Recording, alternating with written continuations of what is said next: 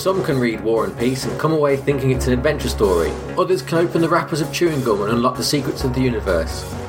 That's a sentence that doesn't make sense. And this is the Science Fiction Rating System. A podcast that doesn't make much sense, apart from when it does. And we are here to look at films. What's the tagline? From 1 to Infinity. It's been a while, I'm a bit rusty. Yeah. But yeah, we're all here as always to watch films. I'm joined as ever by Chris Redding. Hello. Hello. Joining us from in front of the Four Seasons. What was it? Was it a paint company? Total Landscaping. Total Landscaping, that was it. Yeah. Have you got Rudy with you there as well? Rudy Giuliani? Yeah, Rudy's just here. He's just off camera, right? Brilliant. Yeah, just off camera. And Alex Humphrey, who is dominating a skyline. Yeah, badly drawn skyline, I thought it looked like. Isn't it like great. It's like a kind of penciled in. Yeah. Why not? It does look a bit cheap, doesn't it, for an official Google background? It is an official Google background. Thank you, Google, for sponsoring this will mean nothing this for the listeners. Yeah, we've got to switch. Google have made a Switch app, so we're playing around with backgrounds and things. But enough of that. It's December. It's Christmas time almost. So we're going to watch some big Christmas films. Oh, we're not, because we didn't have order, aren't we? We're doing Dark Star next week. this isn't going to work. Anyway, we're watching Superman. Which isn't a Christmas film, but it came out at Christmas. Yeah, it feels Christmassy watching a film like this. It does, doesn't it? It's a big one. Sci-fi? Well, we'll get to it. I think it is, but we'll get to it. Well, but we brought Superman into the mix quite a while ago. We did watch Superman 4, didn't we? Yeah, a long time ago. We've got to catch ourselves up.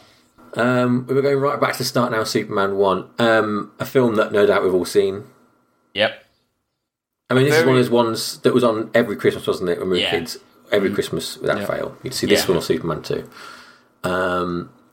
And, yeah, it's an old film, but in a way it's quite modern, in a lot of weird reasons. So just a little bit of background first of all. I've actually broken this into parts. I've done an Alex for this one, I've done parts for this one, because I felt it was deserving of the parts treatment. Ooh. But I've got a part 0, which is the making of Superman, because I think this film's genesis is like really influential in a lot of weird ways. Because, I mean, it's one of the first films I can think of where they filmed both it and its sequel, at the same time. Yeah, what? Like, can you think of any other old films that old that did this? Because I can't. Did they? Yeah, they did. Yeah, no, I can't. I mean, no, they didn't even really do part 1, part 2 films in those days. No. Not even like those big, like, either biblical epics or anything like that. I don't think they did. No, you're right. Why did they do that then, Sam? Well, I think the story behind it's quite interesting. So Mario Puzo, who wrote The Godfather, the book, was tasked with writing this film, which is a pretty strange choice in the first place. And he came back with a 500-page script. And for anyone who knows anything about scripts, that's a pretty long script that's what, 3 films? Probably 4 films? It's a lot of films. And apparently none of his actual words are in the final film anyway. Nothing he wrote is in the films. Really? But, like the whole thing got changed, and the guy who's credited as script consultant or something like that, he's the guy who actually wrote it. But because of the way the Screenwriters Guild is, they wouldn't let them credit him as the writer. Anyway, because of that, they had too much stuff, basically.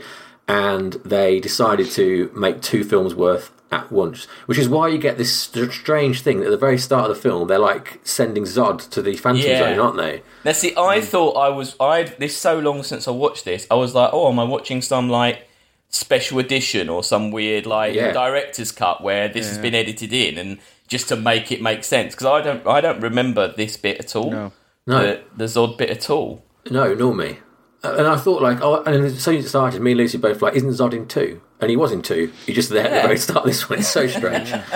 But yeah, I mean, Superman 2, when we get to doing that, there's a lot of stuff, because they were filming at the same time, and then the director fell out with the producer, and they stopped filming 2.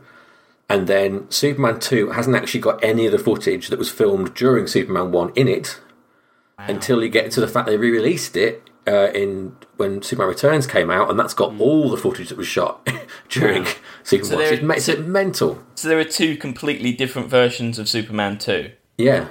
Wow, okay. It's crazy. I mean, all this is basically leads to, it was a mess. It's a complete mess. It's a film that was made. They had to sell like a lot of what's it called, something like negative rights, something like that. Oh. Where basically they lose a lot of the percentage they get off it. They had to sell that during the making of it to raise more money because they run out of money. There's all sorts of crazy stuff going on around the scenes of it. And the craziest thing of all brings us to part one of the film, which is titled Marlon Hamdo. Yeah. The first bit of this film is on Krypton with Marlon Brando, who was paid $3.75 million for this film. Yeah. Christopher Reeve got paid $250,000. And Brando also got 17.5% of the film's earnings, which was $20 million as well on the back end of it. So, and yes, he sued the producers, claiming he didn't get the percentage and received $14 million.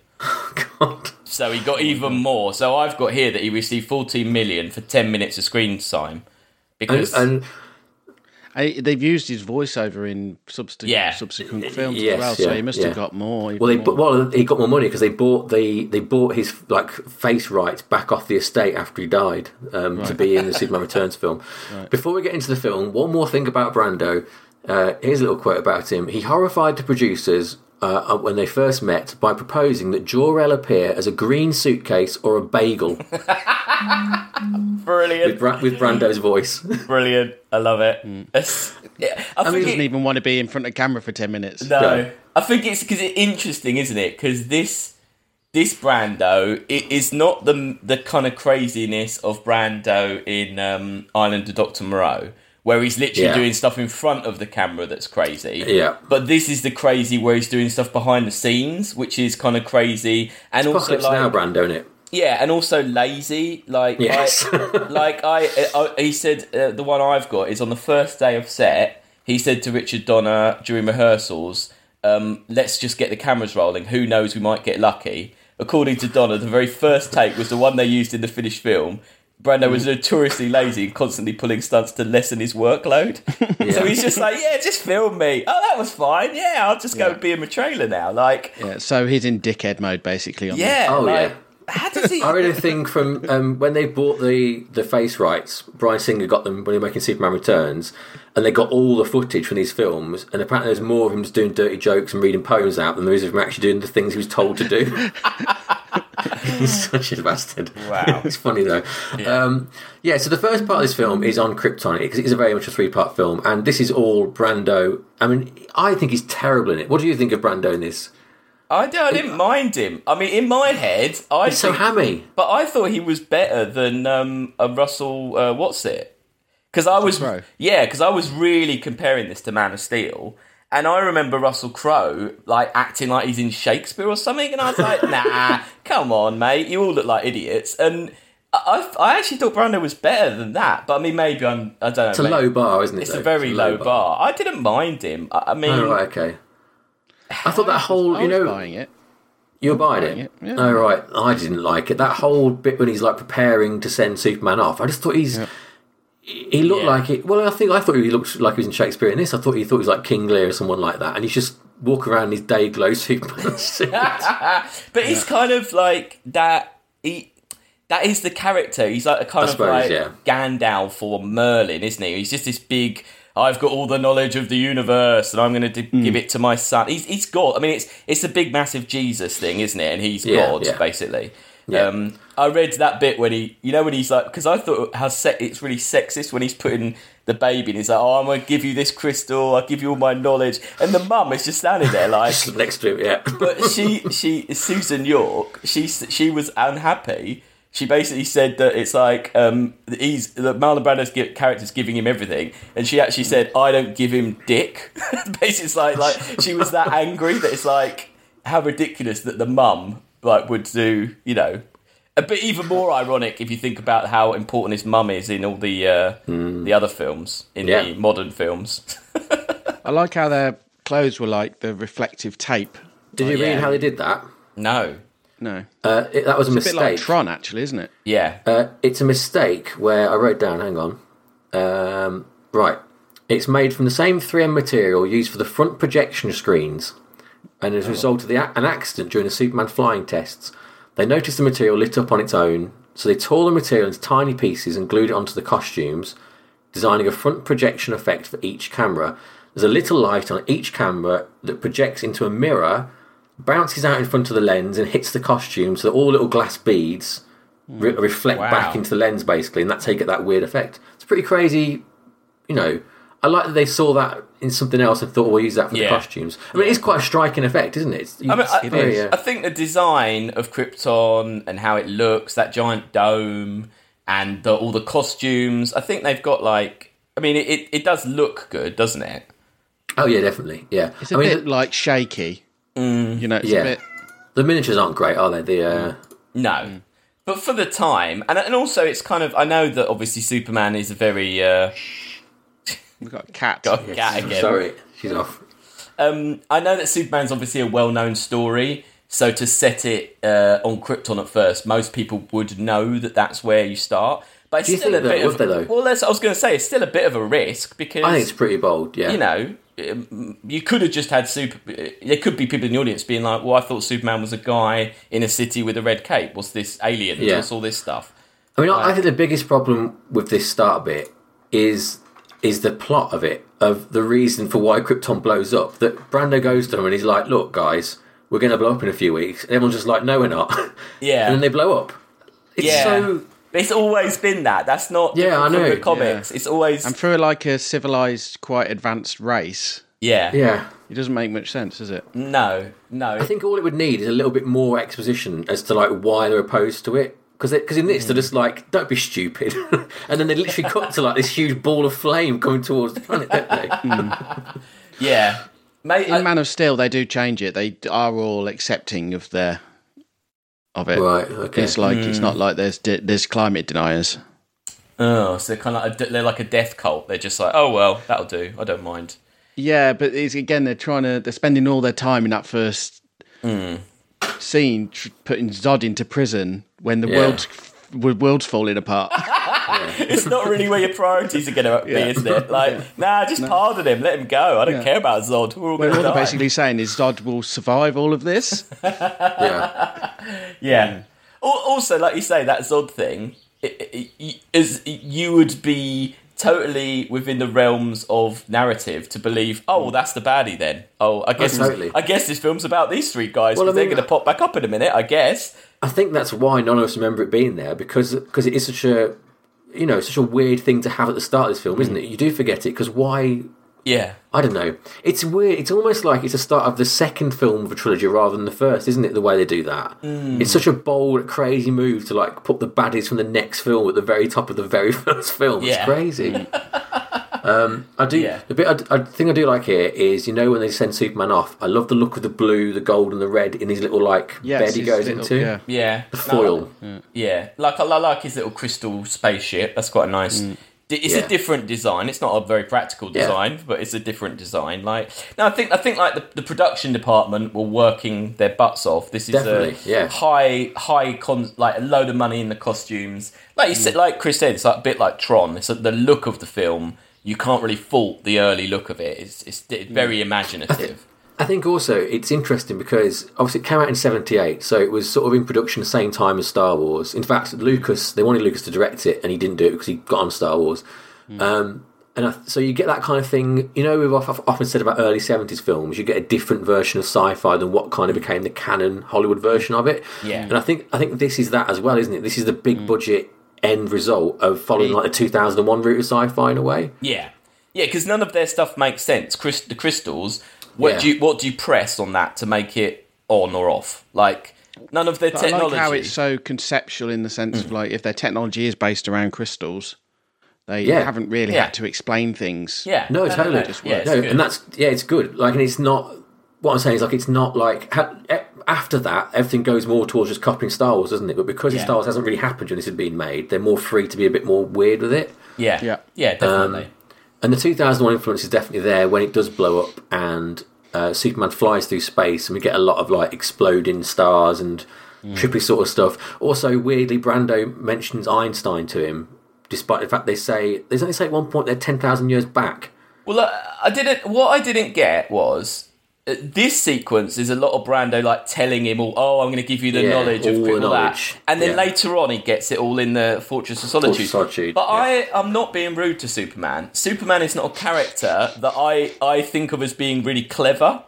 No. You don't think, oh, Superman, it's his brains that, like... to me, the purpose of Superman Lex Luthor is Lex Luthor's a genius, and that's why he fights Superman, because he's a genius, and Superman has the strength and and all that, and the speed and all that. And that's how Lex can battle him, because he's got his brain.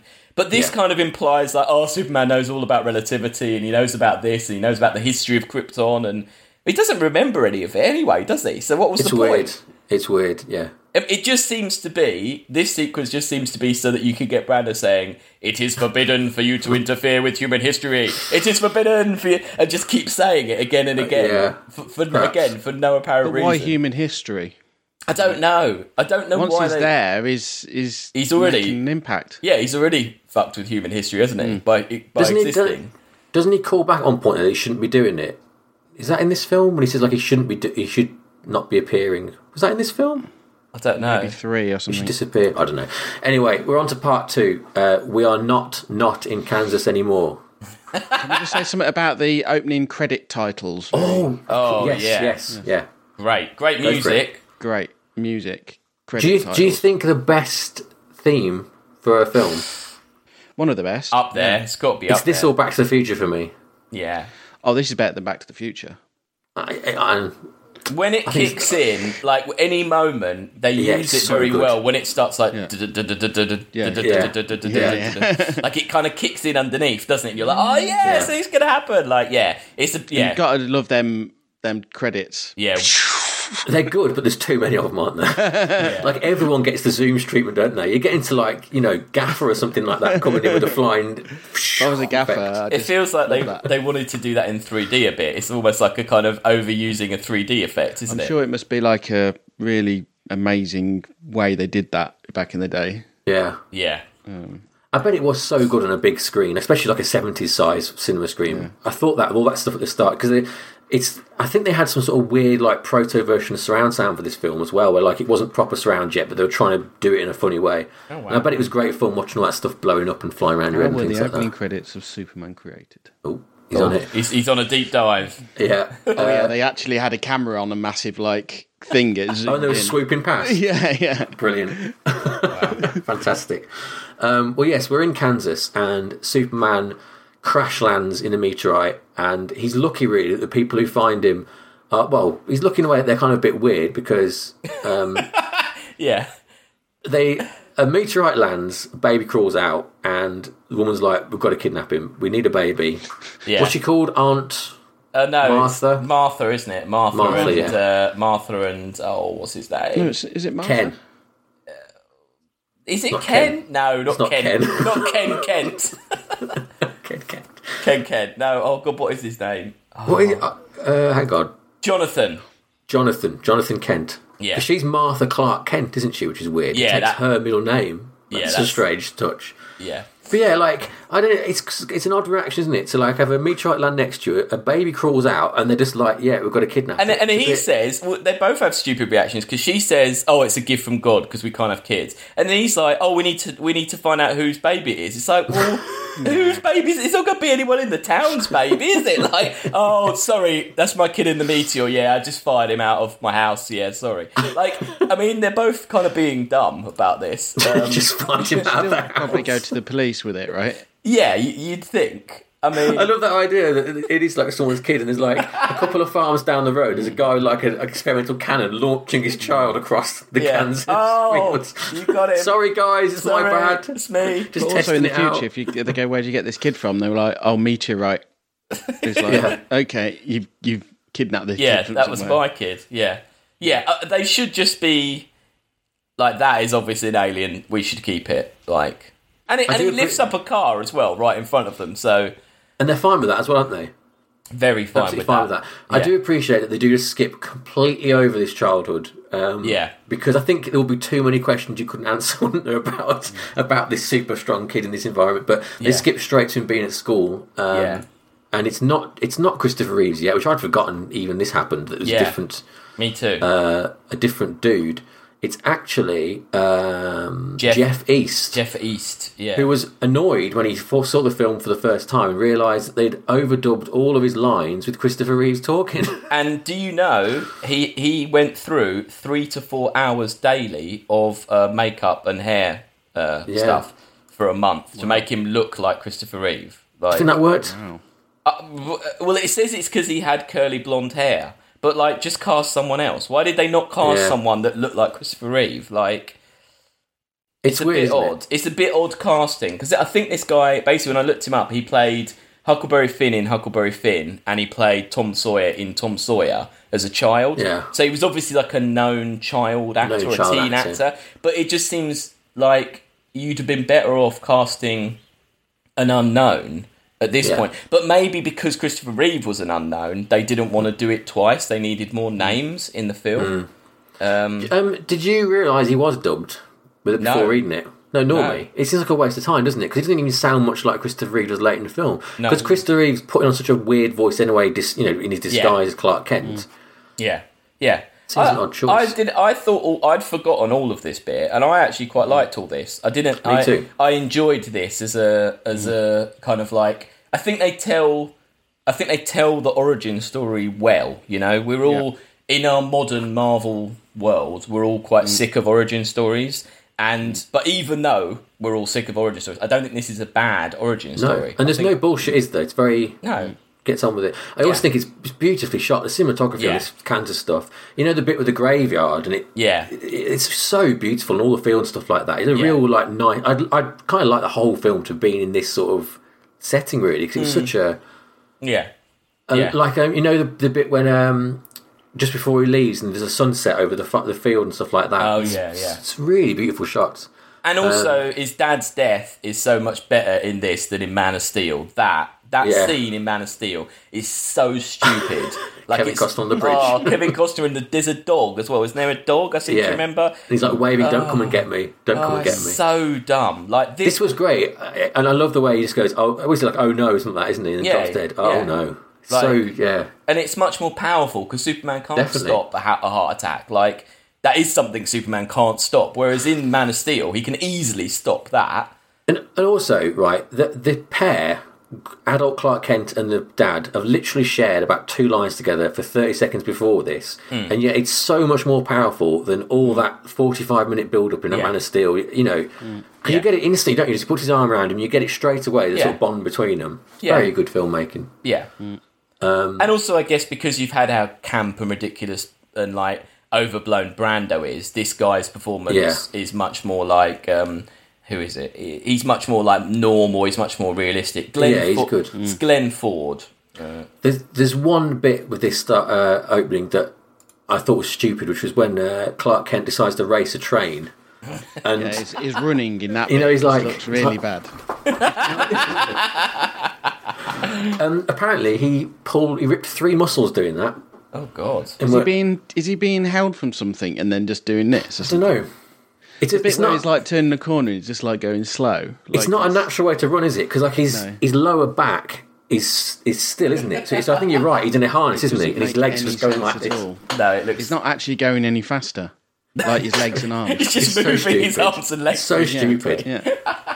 It's so stupid. And he's racing a train, which is like on the wides, it's like a freight train, but then on the close-up, they've got people in it. Yeah, it's very strange. Yeah. Watching him. I think there's a deleted thing that little girl is Lois Lane. Oh right. Yeah, I think it's a deleted like little okay. Yeah, because that is pretty naff. Like we don't need that. So his dad dies, and we get he's like leaving scene, which I like, and then he goes off to the Fortress of Solitude, which it's all a Christ allegory again, isn't it? And Christ goes off into the wilderness or whatever, doesn't he? And so he has to go and develop and grow up out of our sight. And 12 years. So he's just sat in an ice cave for 12 years listening to Brando talk, isn't he, basically? Yeah. Imagine that. Maybe he's testing his powers out. Maybe he's like, oh, heat vision. Oh, I can ice breath. Oh, I can... They should put a scene in. I mean, he has still been living a small town life, so He's used to it being a quiet, slower pace. Yeah, they should put those audio clips of Brando like doing poetry and telling dirty jokes, and like cut that into him sat in the Fortress of Solitude, listening to all that sort of stuff and taking that in, like playing cards, like playing Solitude, Solitaire on his own, and then like Brando's like, "Hey, let me tell you one." So now we're up to part 3, the fastest typist I've ever seen, and here is where, for me, things start to get a little bit flaky. Weirdly, but this is weirdly Superman, really. Yeah, exactly. I 100% agree. All of that other stuff I'd forgotten. The bit that I remembered, this is actually the bit where I was like, nah, really? Like, oh, okay. Yeah. And this is the bit that the next 2 films are, isn't it? Or the next three films, in fact, is this. And I think we've discussed before, without a doubt, that Superman is not a great character, is he? No. And immediately you get into the problems with it and why it's hard to make him be good. Yeah. And I don't think it's all that far. I think there's other things going wrong. But basically, everyone knows the story, but Clark Kent is now Clark Kent working for the Daily Planet, undercover, in disguise. And the thing I always annoys me about this is, why does he have to be such a klutz? Because the disguise already... You've got to make such a leap to believe that someone can look at him and not see him in the first place, right? You don't need him to be so annoying as Clark Kent, do you? And so pathetic. It's weird. I don't. Do you enjoy watching that? I don't enjoy watching it at all. No, I do. And being clumsy, he'd still smash everything. Yeah, he's still super strong. Yeah. I do really like Christopher Reeve's performance, and I do think that of all the people that have played superheroes, he is still one of the best at playing the 2 different characters. Yes. Okay. Although you might not like the 2 different characters, I think he is totally different as those 2 people. I wonder if it's weird because Logan has quite a lot of books, obviously a load of Marvel books, and one of the Captain America books says that in Captain America he was Captain America in secret, but when he was Steve Rogers, he was the most kind of klutzy officer in the whole of the army. He was made really accident prone, so they would never believe that was Captain America. I wonder if it's a kind of early 50s, that's just their go-to, was if you're a superhero, then you must, the opposite of superhero is being an idiot and tripping over and stuff. Is that just their default? I guess. I think the other problem with it is, I just don't like... I hate Margot Kidder. Very strange sort of casting, I think. But, I don't know, all the banter and stuff that's going on and all this kind of, It's a lot of sass. There is a lot of sass. It's strange. I like the big open office, and I think they've done a good job of making an office feel alive. Yeah. And I like the weird sort of... you're in a wholesale butchery with those doors that open as big plastic swing doors that go into the thing, which makes it look like they've taken over, a butcher's. It's weird. It's weird. I couldn't write them all down, but in the beginning when they're discussing their news stories, they're talking about a rapist and a mass murder. Aren't they talking about really weirdly adult cases that they're putting on the front page? You just think, but this was kind of a family movie. Why are you do you really need them to be hard hitting journalists? Why did they put that in? It's really weird. But don't you think that's the problem with it from now on, is the tone is all over the shop with things like that? Yes, tonally we go very wrong here. Yeah. Also, I've got to mention Jimmy Olsen, who's so fucking annoying. Back to the Future Jimmy Olsen, yeah. Yeah, he is pretty... But he's an annoying character. That's not his fault. That's not the actor's fault. That's a dumb character. It's weird, isn't it? Because Margot Kidder, how she plays Lois, that is the standard. Anything with Lois Lane in now, that kind of I'm a streetwise, smart, sassy girl. Definitely. Yeah. I'm going to talk back to anyone. I don't need no man. That is how Lois Lane is forevermore because of this performance, I guess. Yeah. It's weird. Yes. I don't know what the comics were like. Well, there's a ton of comics where just Superman just messes around with Lois Lane and does horrible things to her. Just plays horrible pranks on her and stuff like that. It's always there's somewhere she knows, doesn't she, that he's Superman. Yeah, it's she works out he's Superman, so he has to do some kind of dickish prank that proves he isn't. That's basically every comic, I think. Is it the second one where he sets himself on fire, doesn't he? And that's how she finds out he's Superman. Is that the second one? Yeah. He falls in a fire or something, and he comes out and he's fine. She's like, "Oh shit, you're Superman." I'm sure. Well, weirdly, I read that the whole going back in time thing was supposed to be in the second film, so it undoes that she knows that he's Superman. But okay, well, yeah. I mean, at this point, he isn't Superman at all, and it's kind of. I think it's that he's just not revealed it yet that he's Superman. There's other bits going on. We'll come to that in a second about Lex Luthor, because let's just deal with Superman for now. So he reveals himself after Lois Lane gets into an accident with a helicopter. Yeah, I remembered that scene. Yeah. Do you think it's a bit irresponsible of Superman to have kept his powers under wraps until this particular girl he fancies gets in trouble, and then decides? Because after he does that, he flies all over the place helping loads of people, doesn't he? That night, this is it, isn't it? Yeah, I mean, most people, if you believe Superman, like his powers, he can hear trouble and danger all around the world. So was he just like? Ignoring it. What's that? A cave is like. What's that? A mine in Africa? Don't worry, it's fine. Well, I think he was flying there and thinking, "No, I don't fancy her. Not going to help." No. Yeah, and then he finally saw somebody he liked and thought, "Right, I'm going to finally start doing it." And also, it's silly, isn't it? Because I've just realised the whole like not messing with human history. They could have just had those words echoing in his head.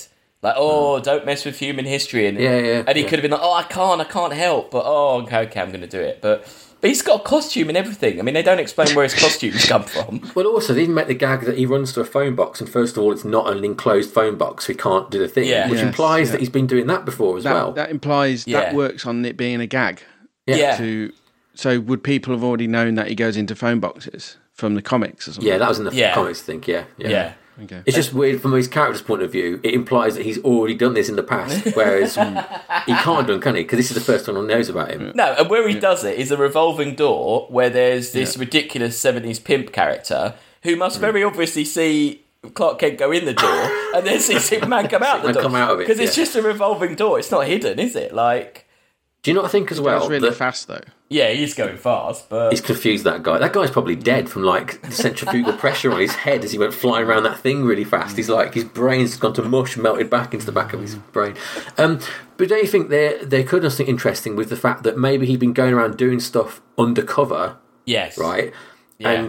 And he decides, I want to be like a symbol for the people. Because there's a bit of that, isn't there, about how he's like America's best and all this sort of stuff. Yeah. Yeah, I think in other adaptations, don't they? Maybe it's Smallville or one of them. There's like it's just called like the Blue Blur or something like that. Like he's moving so fast that no one can see it's a human. They just see it's a thing. And yeah, he hasn't announced himself. That would have been way more interesting and also would have made more sense. I mean, but maybe at this point they're just like, can we keep the audience without Superman any longer? We're like an hour in, aren't we? Like, it's a good 45 minutes, 50 minutes before he turns up. Yeah.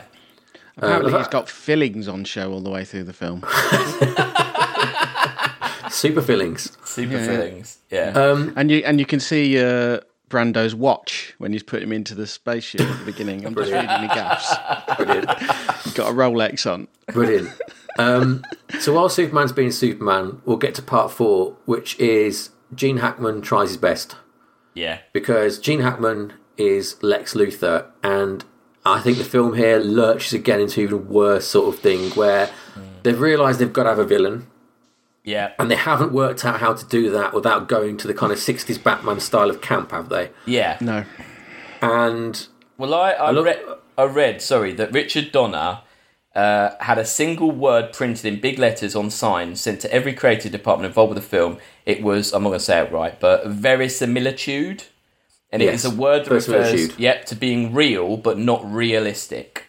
And that's what he wanted the film to be. So with Lex Luthor, every comic had Lex Luthor in an outfit, like a supervillain outfit, but they're like, no, he will wear clothes and he'll just be a guy like that. And like you're about to say, this is kind of where it goes wrong in this, like, making it real. Yeah. But, like, not really, because it isn't really. And, like you say, you've got to have a baddie, and you obviously can't have Zod for some reason at this point. So you've just got to have Lex Luthor. It's like they've done half the work of getting to Luthor as, like, the kind of mega billionaire owner, sort of kingpin in Daredevil kind of character.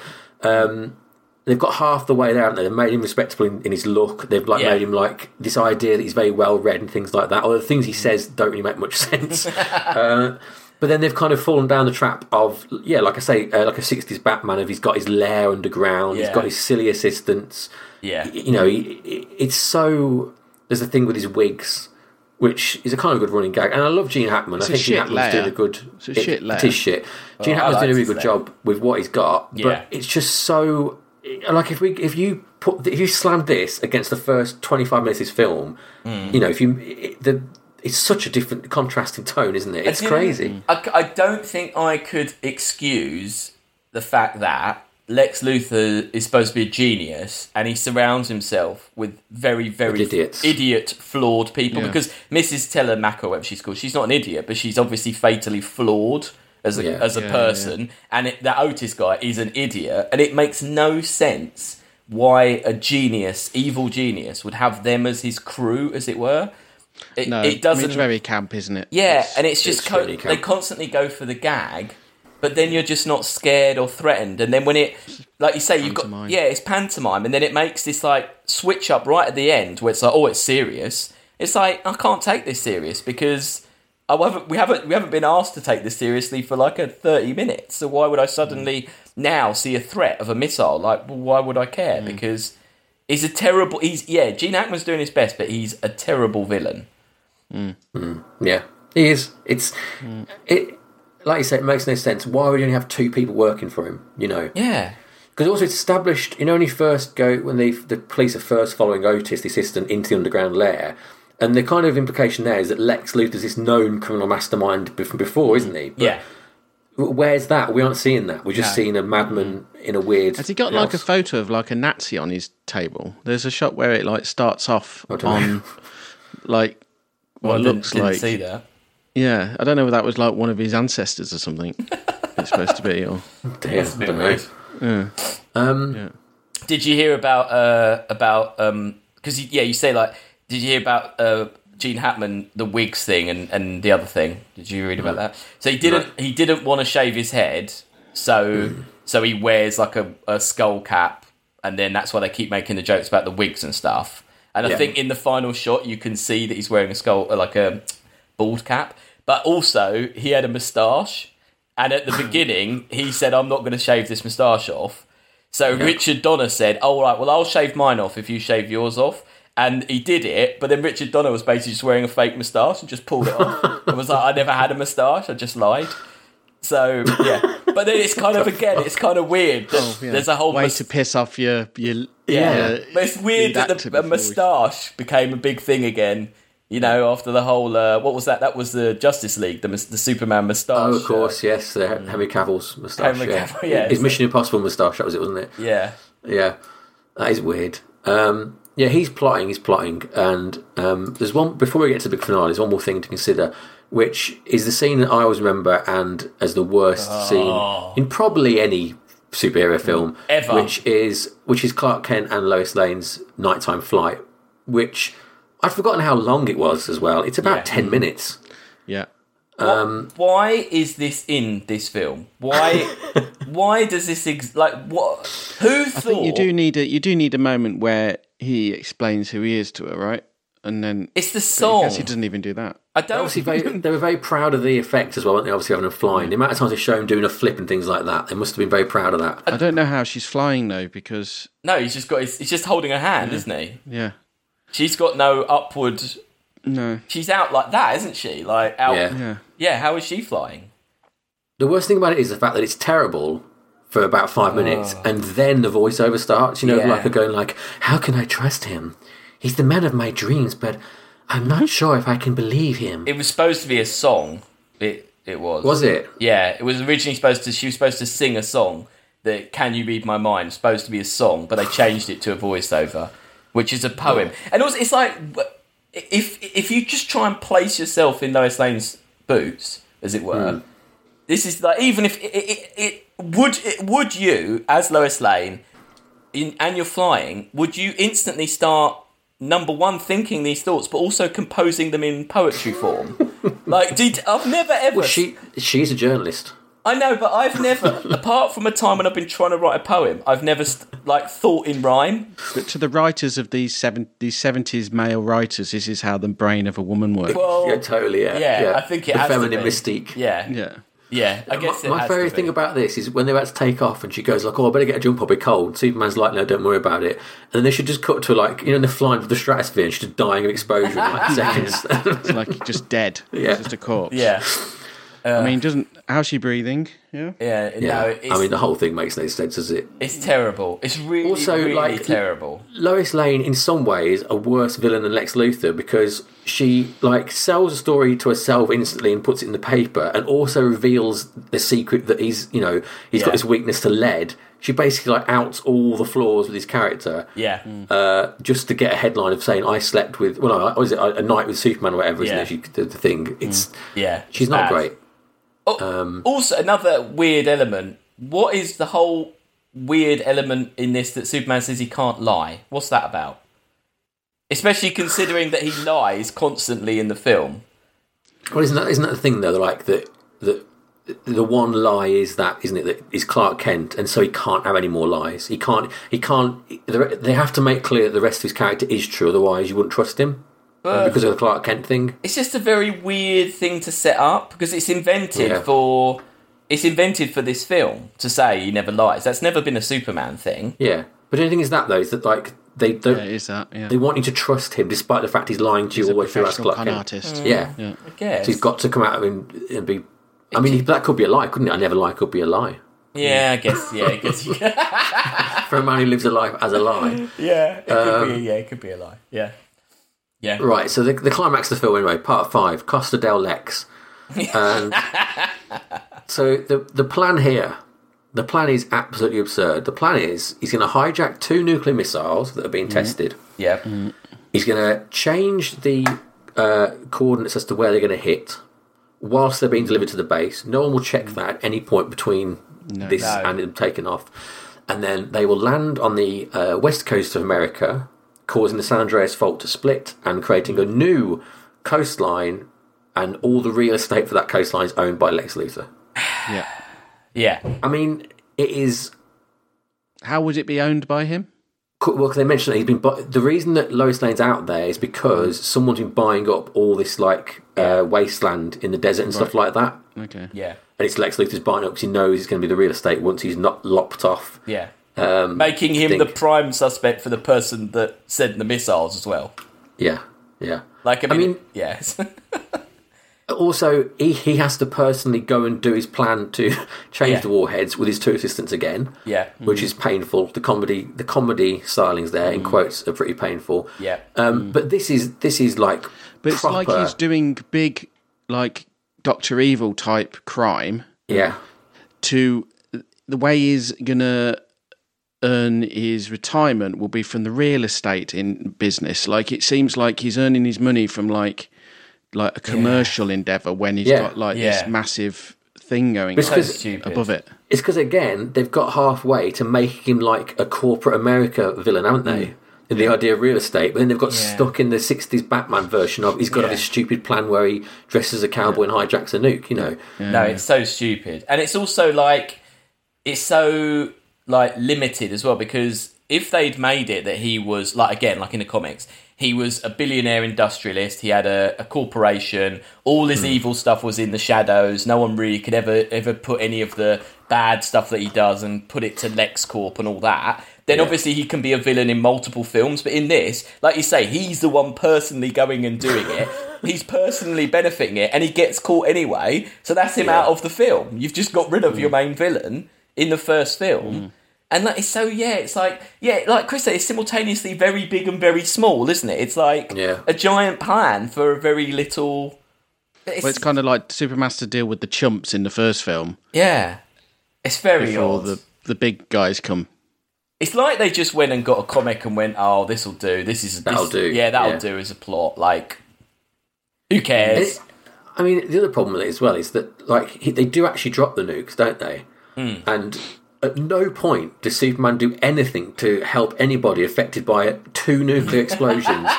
Is it one in LA and one in San Francisco, isn't it, I think? Yeah. So that is, we're talking millions dead. pretty serious. Yeah. And he's chasing after.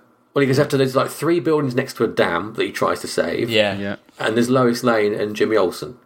Yeah. You know. And he stops the one going to Mrs. Telemacher's mum.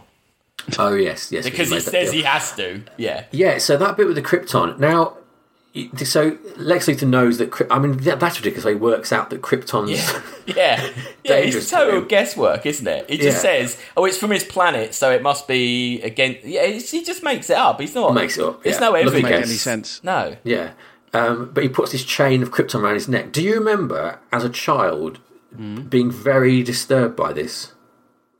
Not that. I was disturbed by the Phantom Zone. I remember being scared by that weird spinning diamond where they're like, I've got a memory of really not liking this chain being on Superman and being really disturbed by it. Fair and I was enough. surprised how quick it's resolved. Cause it's about 2 minutes he wears it for, isn't it? Yeah. And then he's just out the pool. No, I know what you mean.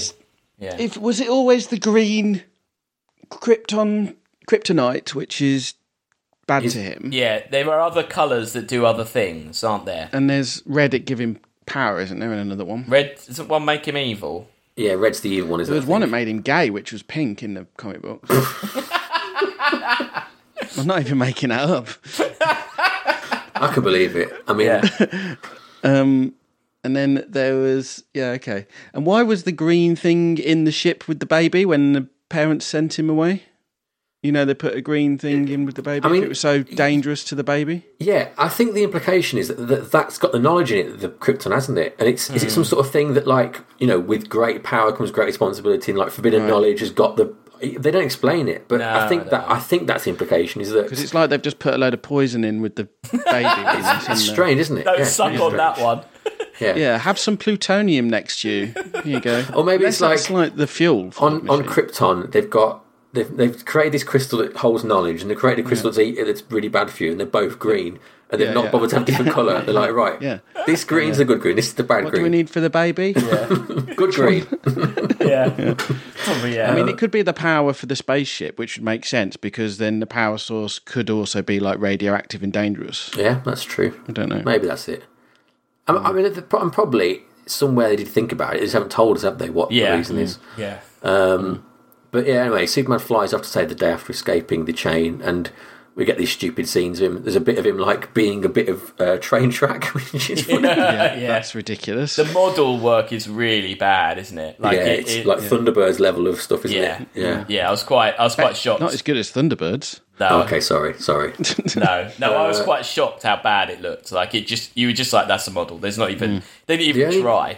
The only good effect, well, it's not an effect, it's a real thing, is, Lois Lane, when she falls down the little fissure, and all the soil's falling on top of her, and that was I get a bit claustrophobic, and that was a bit intense. That was all the soil and stuff falling on. It's horrible. No, they do a good job in showing that she's definitely dead. They show very clearly that has killed her. It's not it's not one of those she might be all right. No, that has killed her quite badly.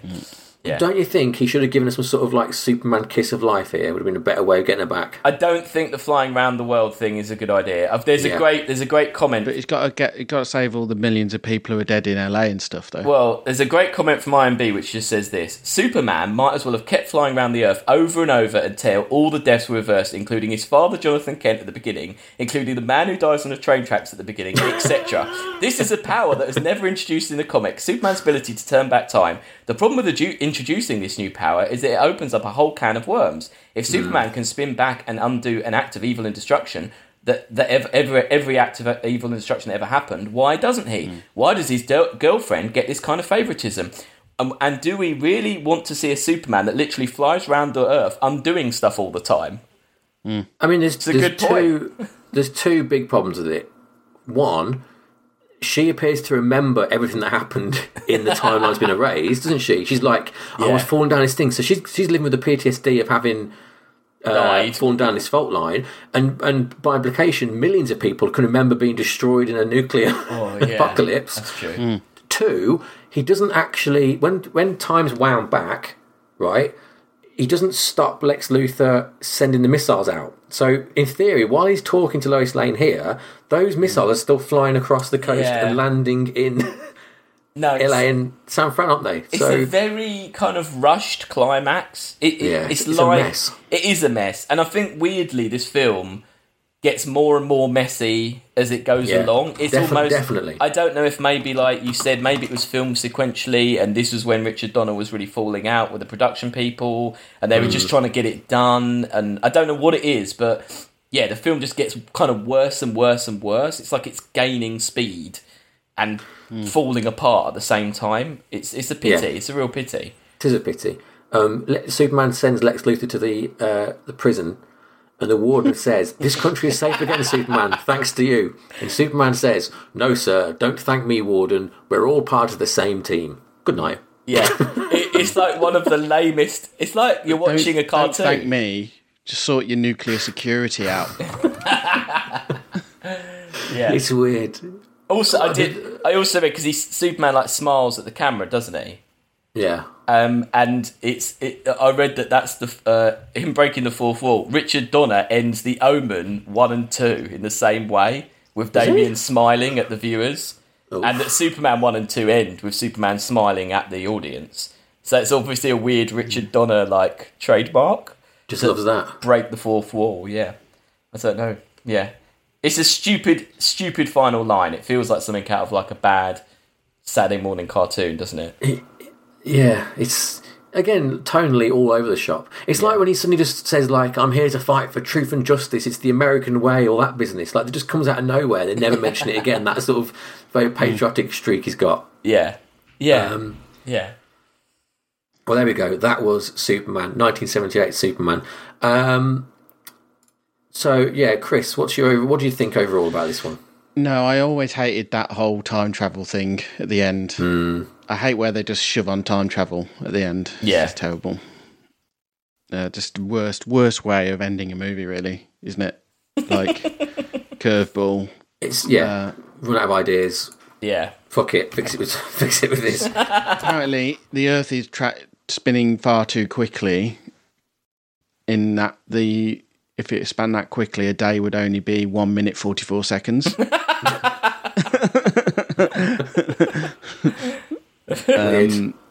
Yeah. But overall, what did you think of the film? Were you terrible? Absolute terrible. Yeah. Okay. Wow. Really quite bad. No, not good at all. The music in the beginning sequence is the only bit I like. Okay. Right. Okay, Alex, have you got a more fair view, or are you the same? No, I didn't think it was terrible. I mean, I've got fond memories of this film. I remember it. I remember seeing it. It's not sci-fi, is it? He's an alien. Yeah, it's sci-fi. He's an alien. Yeah, of course, it's not sci-fi. It's okay. It's just that stupid campy sci-fi, though, isn't it? I've watched plenty of that, though. It's like 50s sci-fi. That's true. I think at the beginning sections, the first two sections, are far better than I remember. The end is far worse than I remember. I do really like Christopher Reeve's performance. I mean, I think for better or for worse, it set a precedent with comic films, like superhero films. It set a template, which, for better or for worse, has been copied. It's got good bits in it, but it's very, very, very messy and disjointed. And tonally, I think it's all over the place. And I think the villain is just... I think maybe Superman 2 is a better film. Whichever version it is that we watch. Maybe that's better. But no, I was a bit disappointed. It wasn't the film I remembered in a weird way, in a lot of weird ways. Yeah. Yeah, same for me, really. I mean, it's like with the Short Circuits a few weeks ago. It's these films where, 1, 2 and 3 were on constantly, weren't they? So, of Superman. So it's all muddled up, isn't it? The bits and pieces. It really is. Where's Richard Pryor? Well, this had more... where's Richard Pryor? But once you do watch it now and you remove nostalgia and break it all down, I agree, it's a mess. But I was really impressed with that Kansas bit and the Krypton bit. Really enjoyed that business, and then it rapidly goes downhill. I do like the direction of it, and I think even when you get into the crap bit, there's some good stuff going on with how they're shooting it, and I think I do quite like the look of the flying bits are good. I just don't know what's going on actually in the story with the flying bits. It's got no continuity in its like science, though, is it? Well, that's the problem. After the Kansas bit, it's just a mess, isn't it? Yeah. And really, think about it, that it's a 500-page script that's been torn up and rewritten from scratch. it's obvious, isn't it? And the fact the director leaves. I mean, somebody left 3/4 of the way into filming this one and came back to do bits because they kept falling out, basically. Great. Yeah, so obviously it's a mess. And the fact you only had Gene Hackman and Brando for 12 days or something like that at the very start of the filming. So they were kind of stuck with what they'd got of them, I think, at that point. Yeah. So there's all sorts of problems. But yeah, like you said, Alex, it's template for a lot of stuff that comes. And I was surprised how much is still intact of this format, this, about superhero films, the way it builds up. And it was such a huge... I mean, this, and then it was this, wasn't it? It was such a big success. And then the sequels, and then there was nothing, and then it was Batman, Tim Burton's Batman, and then that was a huge success. And then again, there was just nothing, probably until maybe the Sam Raimi Spider-Man, maybe, or like... I mean, those was massive, wasn't it? Yeah, but even things like those early Marvel films, Blade, X-Men, all them, they were kind of bigger on DVD than they were in the cinema. It was only really Iron Man and the Iron Man, the new Marvel wave that blockbuster in a cinema. So really, Superman and Batman at this point, the DC was just ruling it, and they were the biggest superhero films that were ever made, weren't they? Oh yeah, yeah. We should watch the foreign language Supermans, which are made after this. There's a Hindi one and a Malaysian one. Brilliant. We'll get to Telugu language Indian film, a Hindi one, a Malayan one. So three Indian ones basically. Wow. Quick succession after this. And there's Supergirl as well, isn't there? Which they shout all the time as well. Yeah, No, that was on telly a lot. Yeah. Right, so where are we going to rank it? So for reference, Superman 4 is at 163. It's better than that. And it's a better film than that, isn't it? Yeah. I mean, it's not... Without a doubt. It's not that good, but it's better than that. I mean... Any ideas? I would say 103. Underneath Mad Max, the original Mad Max. Because I'd say it's kind of a bit like... Oh, no, okay. No, you're getting shaking heads all around. Thrown out instantly. Okay. No. Well, I think so. 125-ish. Wow. Yeah, I'm thinking that. Yeah. Really? Wow. That's under Tammy and the T-Rex. Yeah. Is it? Yeah. Where's Tammy and the T-Rex? 115. That was a good laugh. That knew what it was. That's quite high, isn't it? Yeah. How did that get so high? It was really good fun. We did enjoy it. It was pretty fun. Actually, you've got a little clutch there. You've got Flash Gordon and Star Crash, which are also from this same sort of era. Is it better or worse than those ones, do we think? Star Crash is better, hilarious. I'd say. It's better, but... Well, production design, Flash Gordon looks amazing. I mean, it's stupid as hell, but it looks brilliant, doesn't it? Yeah. I'd say maybe it's quite near Flash Gordon. Do you think one below that? Yeah. Above Tammy and the T-Rex? Yeah, maybe below Flash Gordon. Okay. Yeah. I'd rather watch Flash Gordon again than watch this again. I'd rather watch Tammy and the T-Rex. But... Well, it is higher. It's still higher. Well, no, it's not higher, but... It's higher in my mind. Should it be lower than Tammy and the T-Rex, actually? Nah. No. Okay. I mean, it's alright, isn't it? But people might start to question the efficacy of our list. What? Things like that. Just now? Yeah. What have they been doing if they haven't questioned it already? It's very true.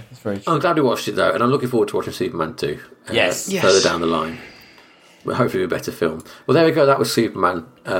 Hope you all enjoyed that back home. If you want to get in touch, there's a Christmas show coming up soon, and I'm like, we've got correspondence from all over the place. I'm putting it together for like a mailbag in that. So if you've got anything to say to us, now's the time to say it. Get it in to sciencefictionratingsystem@gmail.com or sci-fi rating on Facebook, Twitter, Instagram. We might even have some merchandise, mightn't we, at some point? Ooh. Yeah, I think so. In time for Christmas, hopefully. Yeah. Get your money. In fact, let's just say it's there now, because that might force me to get my arse in gear. Yeah, it's there now. Get your checkbook. Get your. Yeah, I've done the legwork again, and it's not as crazy as it's not as crazy. I couldn't be as crazy as the last one. Because you can't alter the designs. You just upload the things and then you say what you want them on. So then it's a bit more simplistic, but in a good way. But I put a lot of... there's quite a lot of different designs on there. There's a lot of stuff. Cool. Yeah. Well, go and get your second gen merch. Yeah. Better than the first gen, we hope. And next week it is... Twins, isn't it? Twins. Yes, because we're doing these. We'll have to go back in time, won't we, for the next one? Yes. So, yes, next week, again, continuing our Christmas run of Christmassy films. Twins isn't actually a Christmas film, is it? But it feels like a Christmas film. It's family. Yeah, family sci-fi. I think we're going to brush with the Poppins clause next week, maybe. We'll have to see what goes on with that. Yeah. But yeah, so look out for that one. And we shall see you soon. And that's everything in it. We're all done. Yeah. That's it. Okay. Cheerio. Bye. Bye-bye.